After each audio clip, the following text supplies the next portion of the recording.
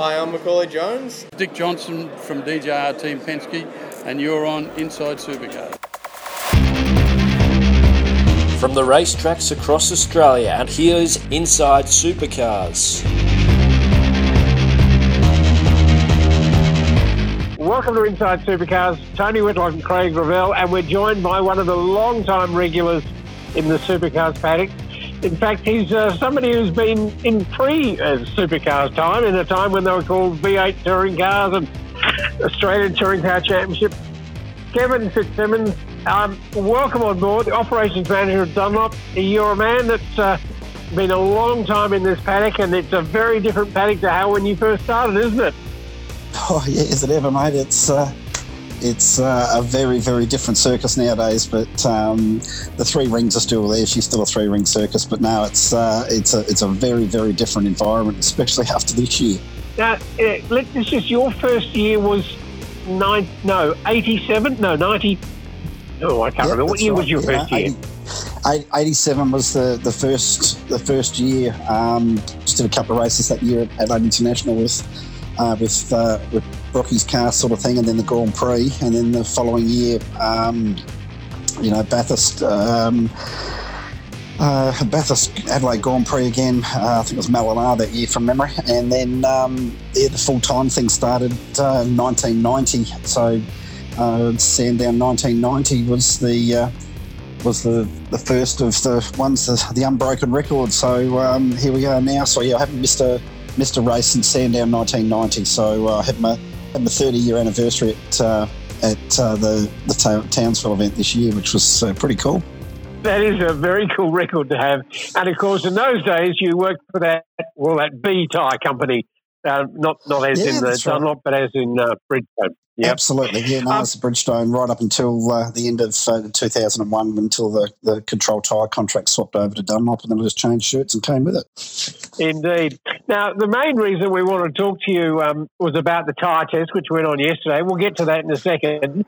But also I'd like to hark back and get your memories of your time on the road, because it's an extraordinary thing that you and many of the Victorian teams did in getting on the road for that 100-plus days. But we'll talk about that in a second. The tyre test happened yesterday at Queensland Raceway. Two great mates, that being Jamie Whincup, who was getting into his regular 888 car, and, of course, Will Davison climbing on board number 17 Mustang for the first time.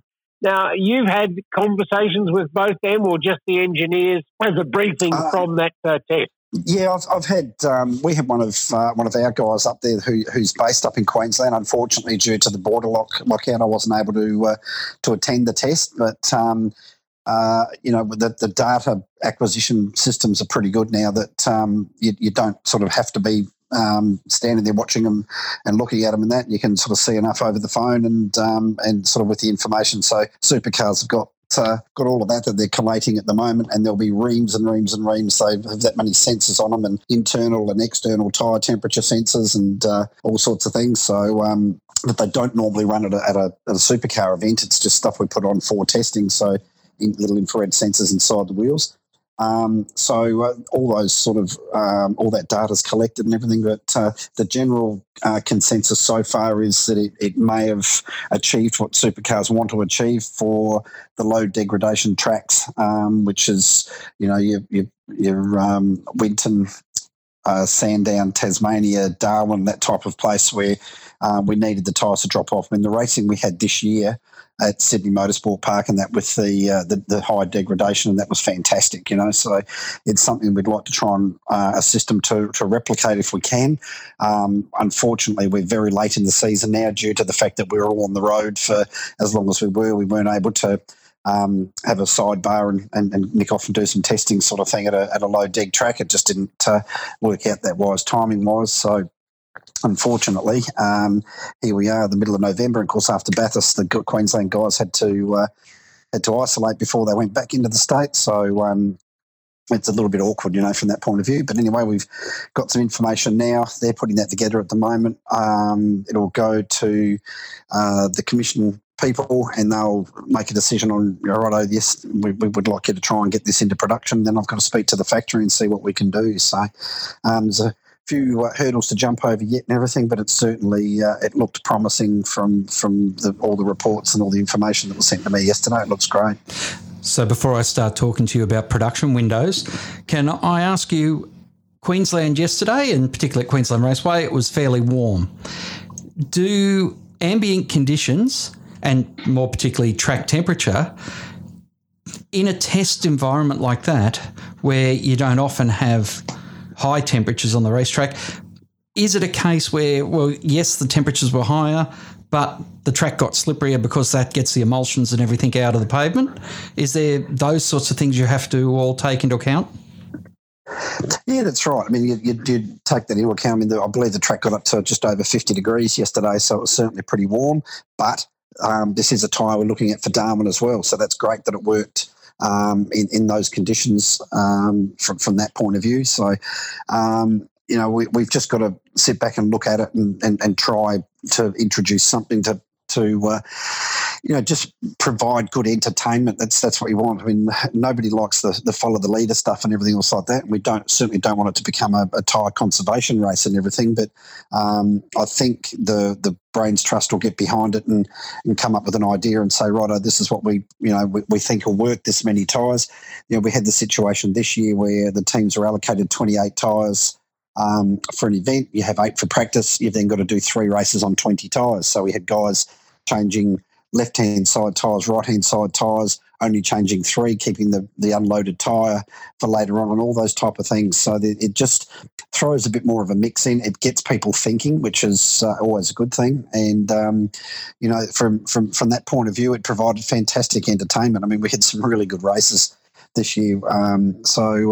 If it provides that at the circuits that traditionally don't have a lot of degradation in the times, then we're all for it. And just got to remember that the tyre's built to do that. It's built to wear out. It's a strange thing you'd like to say because I mean, theoretically, we used to be able to sort of try and get tyres that would just last forever and go and go and go and go. Well, now we're doing the exact opposite. We want tyres to be pretty quick there for a certain period of time and then just fall off the cliff. So you've got to roll the strategy there whether you do push 10 tenths or whether you sort of think, I can go a couple of laps later here, then I've got, a shorter period. So there's lots of thought process come into it sort of thing as far as how they're going to play it out in the future. But the main thing is we've got to check the data, make sure it's what they want, get onto the factory, can you produce this in time, and then look at when the calendar comes out, what events are we going to use it at, how soon are they going to be here, can the teams test on it before they go to the first race meeting with it, all those type of things. So, as I say, there's a few hurdles to jump over yet before we push the button on it. And windows for manufacturing are always one of your biggest hurdles. Have you got a window open that will allow these tyres to get into the country and ready for when they're going to be called on first? Yeah, well, I've got a bit of a window there for January at the moment, which is what I'm targeting. I've had hard tyre production already locked in for October, November. We've had 2 lots of soft tyre production locked in for December for 2 events, which can be for in the future because we can store them here in our warehouse. And then we go from there. So I've left January alone at the moment. Hopefully, if this works out okay, we can get some made up. And then depending on, because I haven't seen the calendar yet, it's like everybody else, so depending on when other races are as to what we're producing in February, March, April, that type of thing. So from production, it's around about sort of 6 to 7 to 8 weeks before the tyres arrive here. So, we're probably looking, if we can get this stuff into production early January sort of thing, that we're probably looking early March before they arrive. So that's sort of the timeline I'm working on at the moment.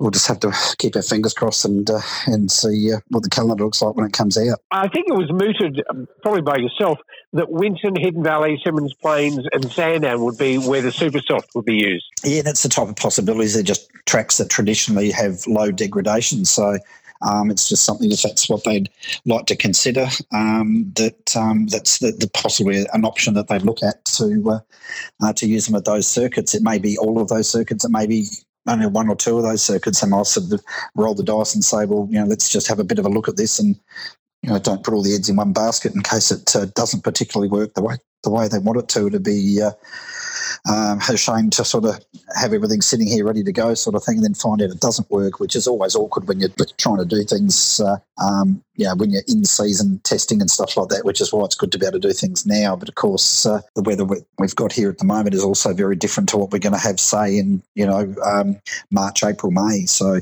it's, it's one of those things. Testing is incredibly expensive. It's very, very hard to get teams to uproot and go and do a test day and all that sort of thing and unload everything and get it all ready sort of thing and then do the test and then pack it all up and go back home. There's a lot of people involved and a lot of moving chess pieces to make all these type of things happen, so the decisions aren't taken lightly. It's something that is well and truly considered and very well thought through the whole process. This year you used the soft and the hard tyres at places like Sydney Motorsport Park, and you had a certain irrational amount of. And so there were people using strategies. It's all different people winning, but, rolling the dice and making it work. Do you see a scenario where the super soft could work with the soft tyre? Back to backing them yesterday, there's not a massive amount of time difference in them. Yes, we're calling it a super soft at the moment and everything. Just so it is a different tyre to be identified. It's a different tyre, but it's not a massive difference in time. The main issue that we have in a lot of places around the country at the moment, and it's a worldwide thing with motorsport, is the speed of the cars in pit lane.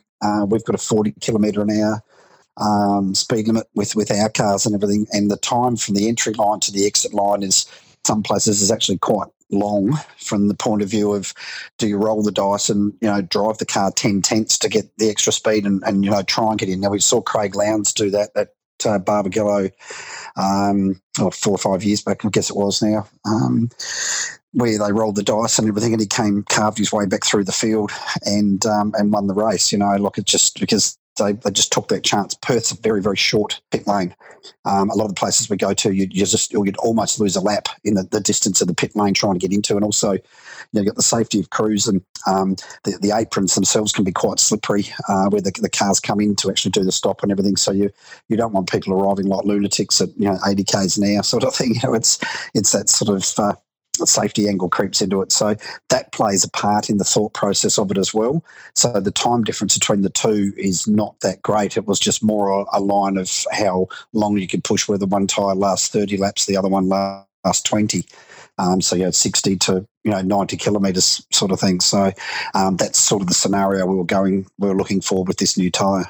It obviously, though, does offer that extra strategy option, doesn't it? Having a super soft tyre there that does have a different degradation. Yeah, that's right. That's exactly right. I mean, that's the type of thing that may come up.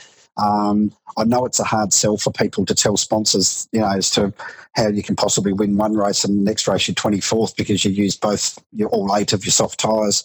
So the soft hard thing just is a hard sell. And some guys love it, some guys particularly hate it.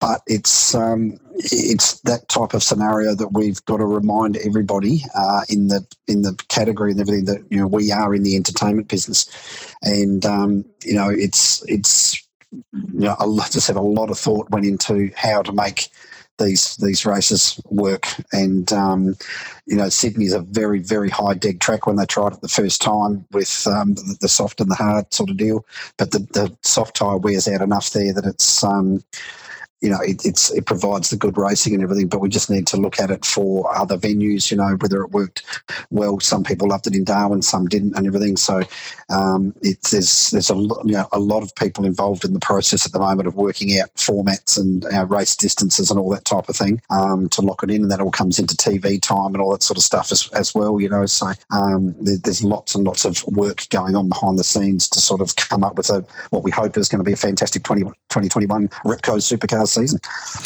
It's interesting too because we're not going to race at Sydney Motorsports Park in the daytime in the foreseeable future, and with no UV on the track, less temperature, Sydney Motorsport Park being the benchmark at the moment for high deg, what's night racing going to do? And will your tyre strategy have to be modified for what will be pure night races? Yeah, well, that's the thing, depending on what time of the year we go there, whether it's middle of the year or earlier in the year or things like that and everything. I mean, the surface at SMP is very, very low grip at the moment. It's considerably old and quite worn. So that will always be the case. But yes, you're quite right that the UV, that's probably the most affected track in the country by ultraviolet. The grip level changes enormously when cloud cover comes over. So that will come into it, sort of thing. But that also may enter the thought process as to what the race distance there is too. So if we stick with, say, for example, we stuck with the soft tyre there, the race distance may increase over what we had this year. It may not. I don't know. I'm not privy to those discussions and everything, but it's certainly something that would be taken into consideration if it is a night race. That you're quite right. The difference is going to be notable there to what we've had in the past. I saw a very telling comment, Jamie Whincup, saying that it seems we're pointing in the right direction. That's a very telling comment in very few words, but says quite a lot, doesn't it? It does. I was quite happy to see that and hear that from Jamie. He's very guarded with his words because he is on the commission. Of course, we all know that. Red Bull Holden Racing Team and DJR Team Penske, both cop a lot of flack from the punters, sort of thing, saying about why are they the ones that do all the testing all the time. At the end of the day, they're the homologation teams, so that's why the test needed to be done in Queensland, where all the personnel are, as far as supercars, their truck, all their data people and everything else like that. So a lot of cost stuff comes into it as well. But that's it. But when you hear someone with the credibility of Jamie and everything come out with a comment like that, it does make you think like you've done the right job. Is the rubber compound, you said it's not much different from the soft, but is it a compound that's used on other tyres elsewhere in the world?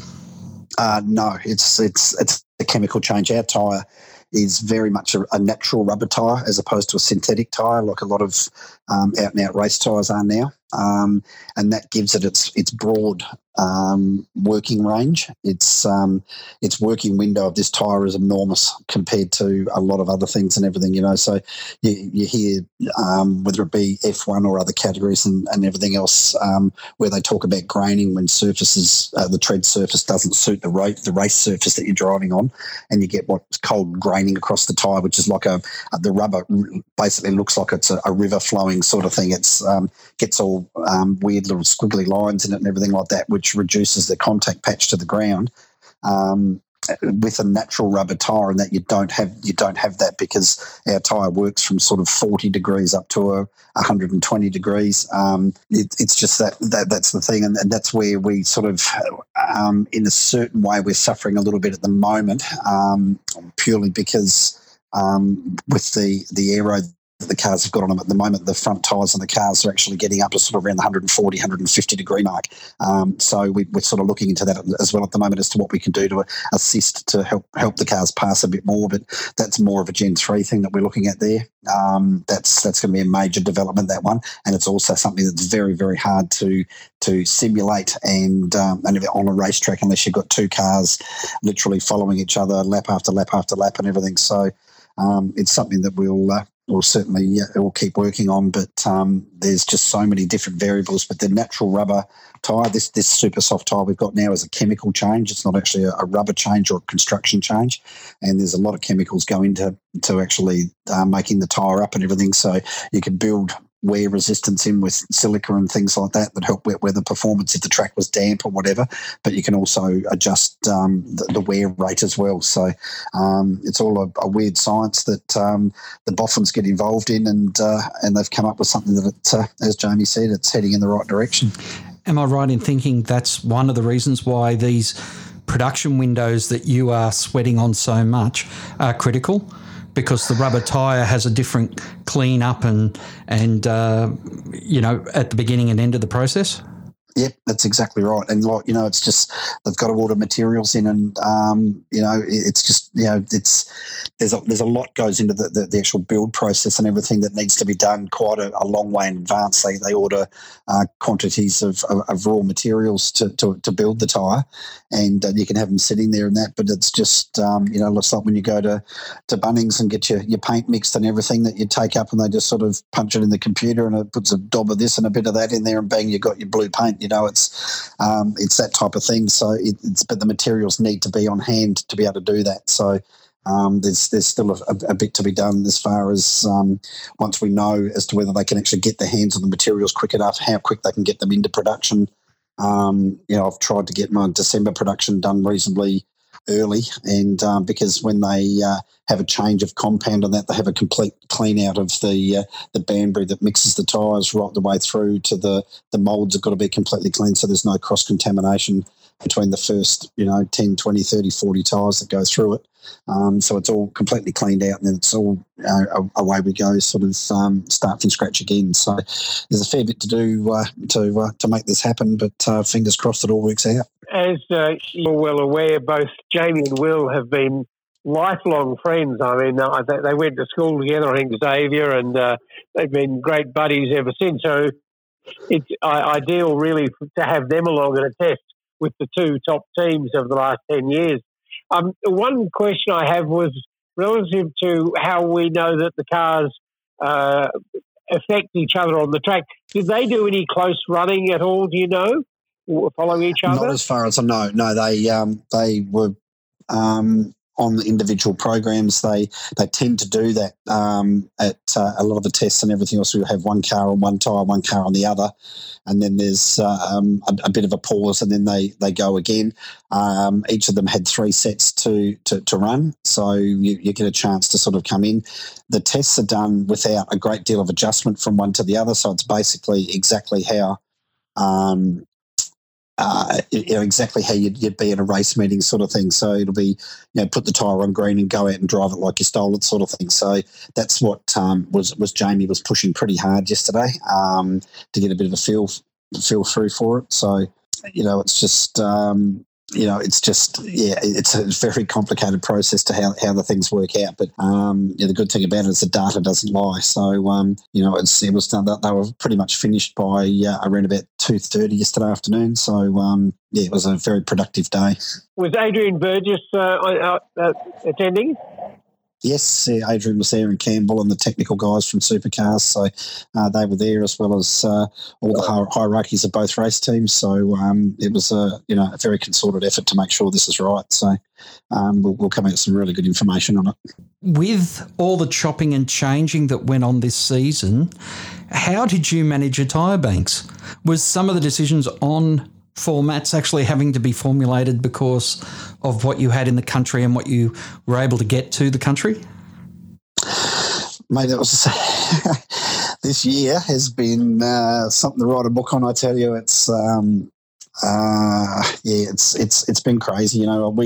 We were sitting in hotels in places not knowing where we were going to be the following week and things. It was quite crazy. So basically, in a nutshell, it just worked out that when we got shut down on the Friday of the Grand Prix, by that point of time, even though it was mid-March or early March, we were ramped up right up to April's production. It was too late to cancel April production, so that went ahead. By that stage, I'd had tyres produced for October, November, December, January, February, March, and then the April one still to be produced. The only production that I had to still have made was the Bathurst tyres.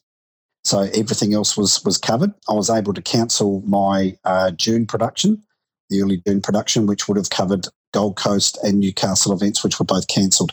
So that worked out. So I was able to give Adrian and Paul Martin from Supercars a list of, this is exactly what I've got in stock right now. This many softs, this many hards. New Zealand was going to be a 36 tyre round for the hard tyre, so we were able to do 3 race meetings of 3 sets of tyres per car, for example, if that's what they went to. We used 2 in Sydney, we used 2 in Darwin. And then we had all the soft tyres there, which were at that stage, because it was the first year of no tyre we used tyres going to the racetrack and everything. We had 32 tyres a car. So when we cut back to 28, that was another another set. So when you say a set of tyres for 24 cars, it's 96 tyres. So I had a massive amount of stock here. We had 9,500 tyres or something or other here when we left on the 6th of July. So we had lots to play with. And luckily when the tyres arrived with me, I colour coded them all. So it was quite easy for the guys that we left home here and everything to sort of say, righto, I need 680 of the blues sent, or 680 yellows, or 680 reds. Load them in the truck, in the containers. We're using rail freight, so it actually worked out really well. So get them in the rail, and ship 2 containers the first week to Darwin, and then half of those tyres out of the second container were for the following race meeting. But just so we didn't have space constraints and everything, the third container arrived the following week. And we did the same thing with Townsville. We did the same thing with the Bend, and it worked absolutely unbelievably. I'm incredibly proud of my team that we got everything done that we got done, let alone all of the teams, whether it be Queensland, but especially all the Victorian teams that were on road. Our guys, for example, Aaron, myself and Steve, we left here on the 6th of July, returned home on the 19th of October. So we were away 106 nights. It was an incredible experience, and I've been doing this for a long time, and I never in my wildest dreams thought we'd do 4 race meetings in a row, let alone 4 race meetings in a row and being split by 2,500 kilometres from Darwin to Townsville sort of thing, to then turn around, have a weekend off and then do 2 in Adelaide at the Bend. That was mind-blowing, 6 races in 7 weeks sort of thing. It was an incredible experience, something I'm incredibly proud that we got it done sort of thing, but just to watch the way the teams work together, the workshops being opened up in Queensland for people to go in and do, preparation and crack testing and repairing bumper bars and body panels and doors and painting things and sign writing, and the camaraderie amongst the teams. Yeah, sure, once the red light goes out at the end of pit lane at the first practice session, the next race meetings, all bets are off. But it was unbelievably and, very humbling to sit back and see how everybody worked to make it, and whether it be drivers, engineers, everybody was in the same boat. Amazing, absolutely mind-blowing, to be honest with you.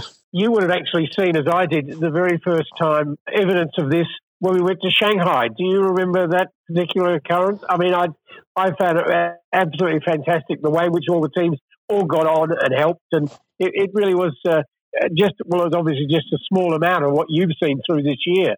Absolutely. Yeah, I clearly remember standing on the grid at Shanghai and Gary Rogers walking up to me and tapping me on the shoulder and said, "How proud do you feel?" And he was right then, and by geez, it's exactly how I feel now. It's been incredible. It really, really has, and that just to have the guys saying, what do you need? But guys coming up to us and saying, is there anything you guys need? Because usually it's teams to cars. Whether the DJR team Penske guys were trying to help out, the Kellys and stuff like that. Just the Mustang guys all helping each other in Tickford, and they were using the tyre machine Tickford used at Kelly's, which was at DJR, which was fantastic, and they were based out at SeaWorld and that, and then sort of went for a drive, and you kind of you guys going to fit everything in, because they'd been out and bought mountain bikes and all these things, not thinking, hey, we've got to transport these. We're going to Darwin now. We didn't know where we were going after the Gold Coast, So we threw some stuff in our truck, and for Kelly's, and they were sort of a bit overloaded because all of a sudden they're keeping used tyres because we didn't know what we were going to have at Townsville. At that stage, we were going to be soft and hard or all soft or whatever. So we were carrying their bumper bars and everything because they had tyres, as weird as that sounds. We had their front bars in our truck, and we were carrying stuff for Tickford, and just everybody worked together, and it was just, nothing was a drama. There was everybody was, oh yeah, we can do that for you, we can do this, and it was just an incredibly moving experience to actually see that. And it actually worked out that on the Saturday at Bathurst, I just happened to be talking to somebody in one of the garages and said, we should get organised here and get a photo of all of us together, because come the Sunday at Bathurst, the engines went silent. Everybody goes home, and it's sort of, all of a sudden it was all over. It was all a bit weird, and I sort of had a bit of a, I get that feeling when the Volvo finished there at Homebush and everything. The last time it went past and everything, it was just like, you're never going to hear that again. And sort of thinking, this is never going to happen, and these guys have sort of put a fair effort in here and everything. So I spoke to Mark Horsburgh and I sent a note off to the Supercars media team and that, and we teed it up. We got a photo from the podium looking down to all of us standing up in pit lane, all the guys that have been on the road, and that's going to be a very prized possession for a long time because it's something I'm not going to forget for a long time. But no, it was a good time. We had some incredible laughs and some craziness that went on and everything like that. But no, would I do it again? Absolutely. One of those things. But yeah, absolutely, definitely, 100%. I'd do it again. I know a number of the teams though had, almost a survivor's guilt, because you were able to have a different life than what family and friends were having back in the lockdown. Very true. Yeah, very, very true. Guys with homeschooling and, everything like, partners being back here doing that. And now everyone knows why teachers get, they don't get paid enough. So everyone's fully aware of that. But, every time anybody got in front of a camera, you just sort of try and drop a message that, hey, we're thinking of you and that, because absolutely, we were lucky. We had some incredible experiences. I've been to Darwin 30 times, and we got to do things up there that I've never done before because we had that weekend postponed, and we were already at the track. We were halfway through marking the tyres when I got the call to say it had been postponed. I thought, hell, what do we do now? So we got to do a lot of things there and in Townsville and in Adelaide. Back around my old stomping ground where I grew up. We got to catch up with people that normally you fly in, do the race meeting, fly out again. You don't necessarily get to catch up. You see your family, but not your friends and your former work colleagues and that. And it was fantastic, So from that point of view, but absolutely, you thought about everyone at home that's sitting there going, we're stuck here. We can't go anywhere. And, coming back to Melbourne and wearing masks and everything, it was all... it just sort of had the first couple of days, you had to sort of really think about it. Right, put a mask on the door handle of the house, put a mask on the door handle of the car, don't forget your mask type of deal, because we weren't used to it, but they'd been here for so long. But, this whole process is going to be very different for so many things, the way we do things in the future, So, there was definitely 100%. There was plenty of thoughts of what's going on with the people at home, no doubt in the world about it. How much time did you actually spend on the road? You would have flown to Darwin and Townsville, but did you do any road trips at all? The only real road trip as such that we drove from Sydney to the Gold Coast. We hibernated on the Gold Coast until they worked out what we were going to do and where we were going to go once we left SMP, because right around that time they're starting to get cases of COVID very close to the racetrack there in Sydney. So we all basically exited on the Sunday night, got up to Coffs Harbour and headed up that way sort of thing, stayed there and then up to the Gold Coast, because as I said, we didn't know what we were going to do. So we drove up and then, we flew to Darwin, did the 3 weeks in Darwin and then over to Townsville. But when we got to Adelaide, we knew we were going to be there because we had the weekend off between Townsville and Adelaide, the weekend off between the Bend and Bathurst sort of thing. So we knew we were going to be there for a while. So we looked at driving around that stage because we were hoping to be able to cut through Mildura to go to Bathurst and everything, but it didn't work out that way. So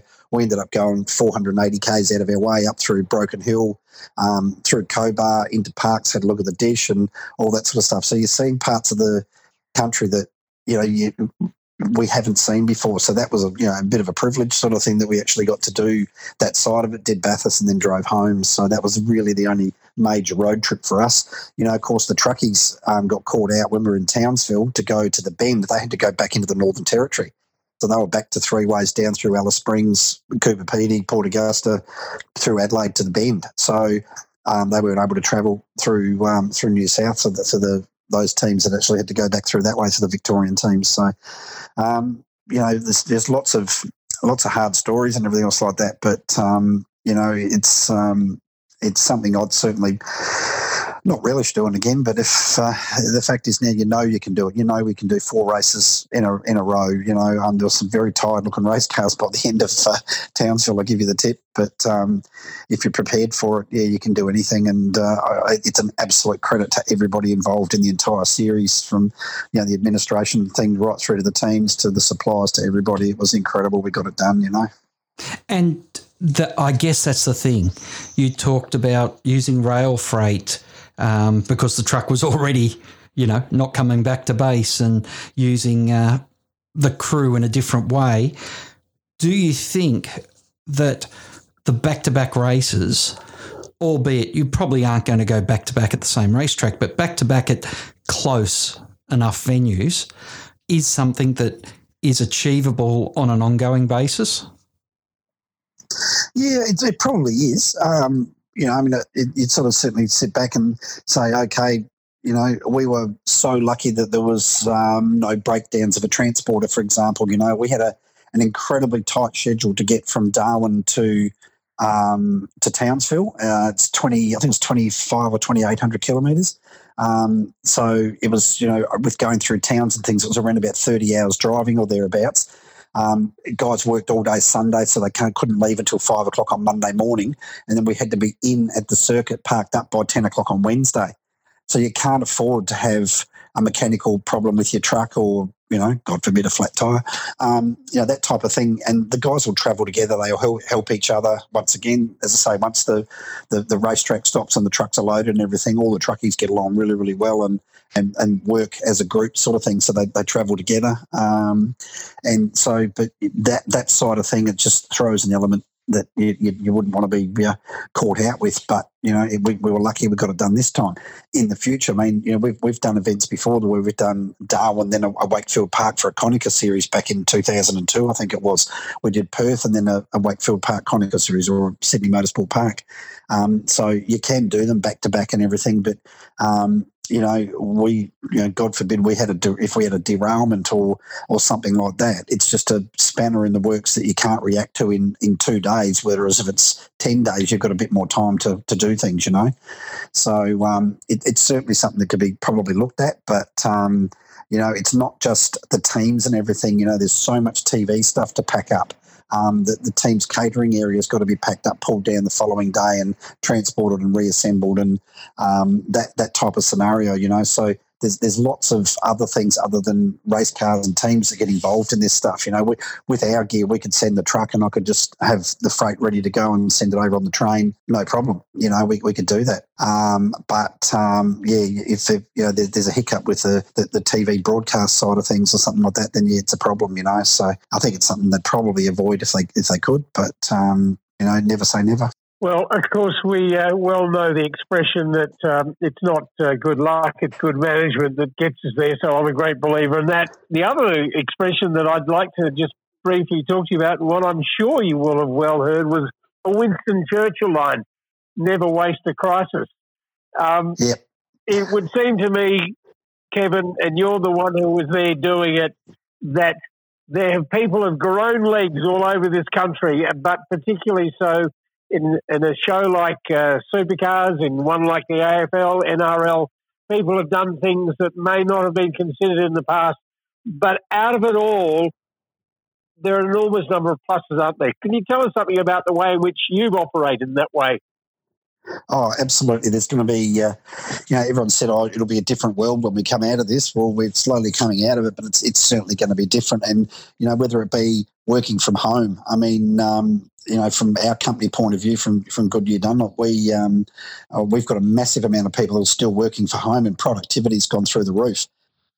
So that type of scenario may continue on. The days of flying interstate for a 3-hour meeting, they're gone. Those days are gone on everything with Zoom and Microsoft Teams and all these things and all this sort of stuff. It's certainly going to be different. People have got to be a lot smarter about the way they spend money corporately.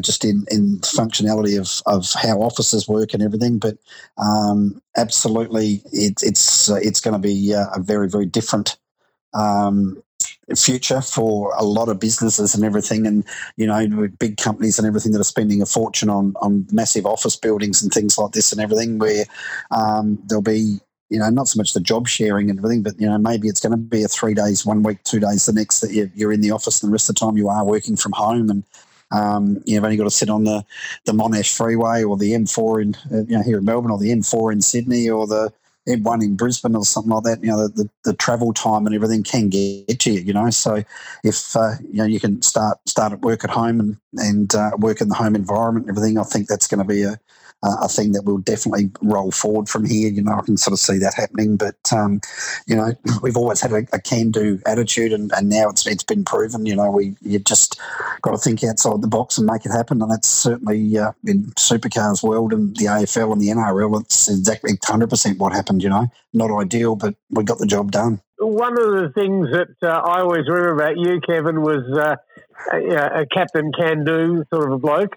And that was that you're self-catering.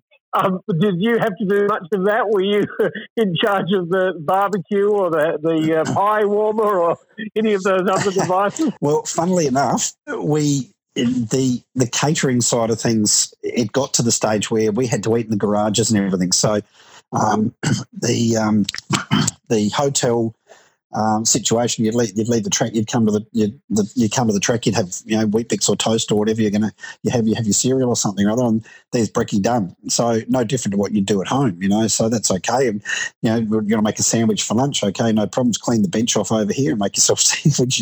The bread and the meat's in the oven. So a lot of it did that, but they had to be COVID safe with pie warmers. There's a couple of teams had pie warmers and everything else like that. So you'd get your pie, you'd have to make sure you either had a glove on or you wiped it down, you got your pie. It just, all of that sort of stuff, it was all weird. The Sydney Motorsport Park event after the Exodus out of Melbourne on the 6th of July, when that first one, and everyone had to wear masks and you couldn't go into anybody else's garage, and you walk out the back of the garages between the trucks and you look down and there was nobody. It was just the weirdest experience, and then no crowd, let alone that. It was very, very odd.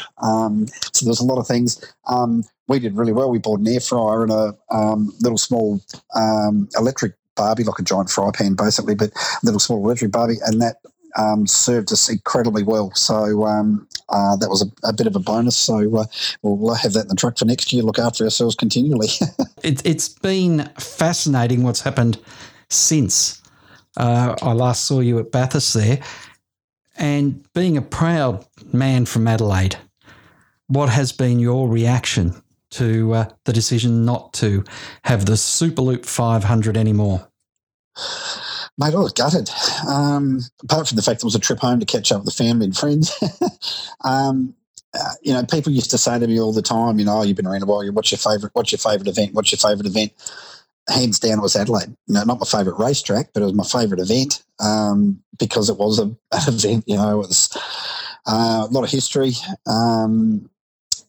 Bitterly disappointed. I was stunned at first. I had to read it 3 or 4 times going, like, are you kidding me? And then I had phones started ringing from people over there going, have you heard the news? Like, mate, I can't believe this. It's it's an institution, but they've made the decision. They've got to live with it. But the government over there, I don't understand, and the reasoning behind it certainly doesn't add up to my way of thinking, sort of thing. The cost of assembling the track to what it brought in for the economy and the people. But when you see the likes of the comments that Murray Walker came out with, and everything. But yeah, absolutely gutted. I really was. But let's keep our fingers crossed and hope one day we get back there. And once again, you don't appreciate what you've got until you haven't got it. So, and I think that'll be the case. Yeah, exactly. I was interested because you're in the first year of a brand new long-term tyre supply deal. When a Premier of a state comes out and says the interest in motorsport's waning and, there's just not that many people that want to come to an event like the Adelaide 500, what do you say and more particularly your bosses say, when those sort of arguments are made, considering you've just done this very big deal for the sport for, I think it's 5 years. Yeah, that's right. It's a 5-year deal. So, like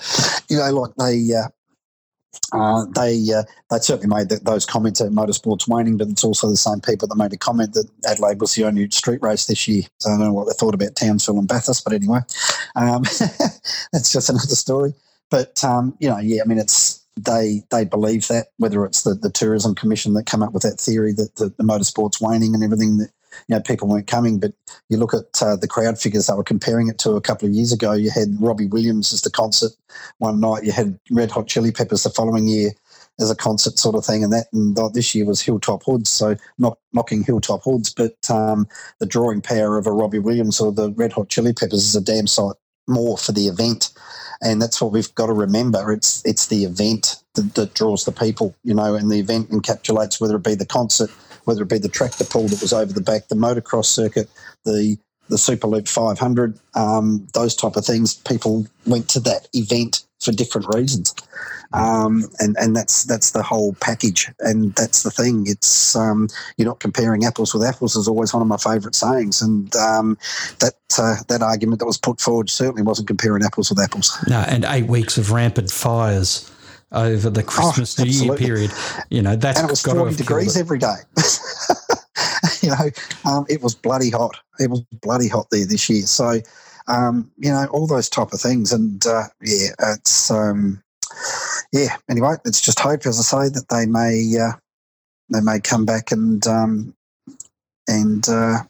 either not so much reverse the decision, but certainly a decision may be made to reinstate it. Would be wonderful. Now, is there a risk with a super soft tyre completing the loop of this conversation? The first time a driver comes out and says, these damn tyres fell off the cliff after 5 laps, that everything that you're trying to establish gets pulled down by a wayward comment on a TV broadcast? Oh, look, it's one of those things. I've been around long enough now to realise that thing is that the benefit it'll be is we will have 2 and or 3 practice sessions on the tyre beforehand, so we'd get a handle on it pretty quick. Whether we went down the scenario of an additional set for the first event, for example, so they had 3 sets. If I can use the example of the Bend first event this year, we had a lot of tyres blister on several teams, and it was like both cars in the teams or things like that. Some teams had no problems at all. Other teams, as in their 2 cars, both had a blistered left rear. Some blistered both rears, that type of scenario. In those practice sessions leading up to that, not one car had done a race run. So that's the message that was drummed into every single team after that. Have a look at your practice laps here, in, out, in, out, in, out, 2 laps, in, out, 2 laps, in, out, 3 laps, in, out. This type of scenario, nobody went out there and said, right, I'm going to go out and do 15 laps, then come back in and we'll talk to you. That sometimes used to happen a lot. Nowadays, it's just this thing of we've got to play with the car all the time, and that's what I kept saying. Why have you got to keep playing it?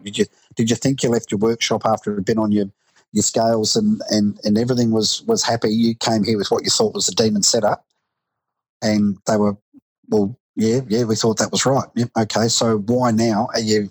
Look at this. You in a half-hour practice session, you pitted 6 times.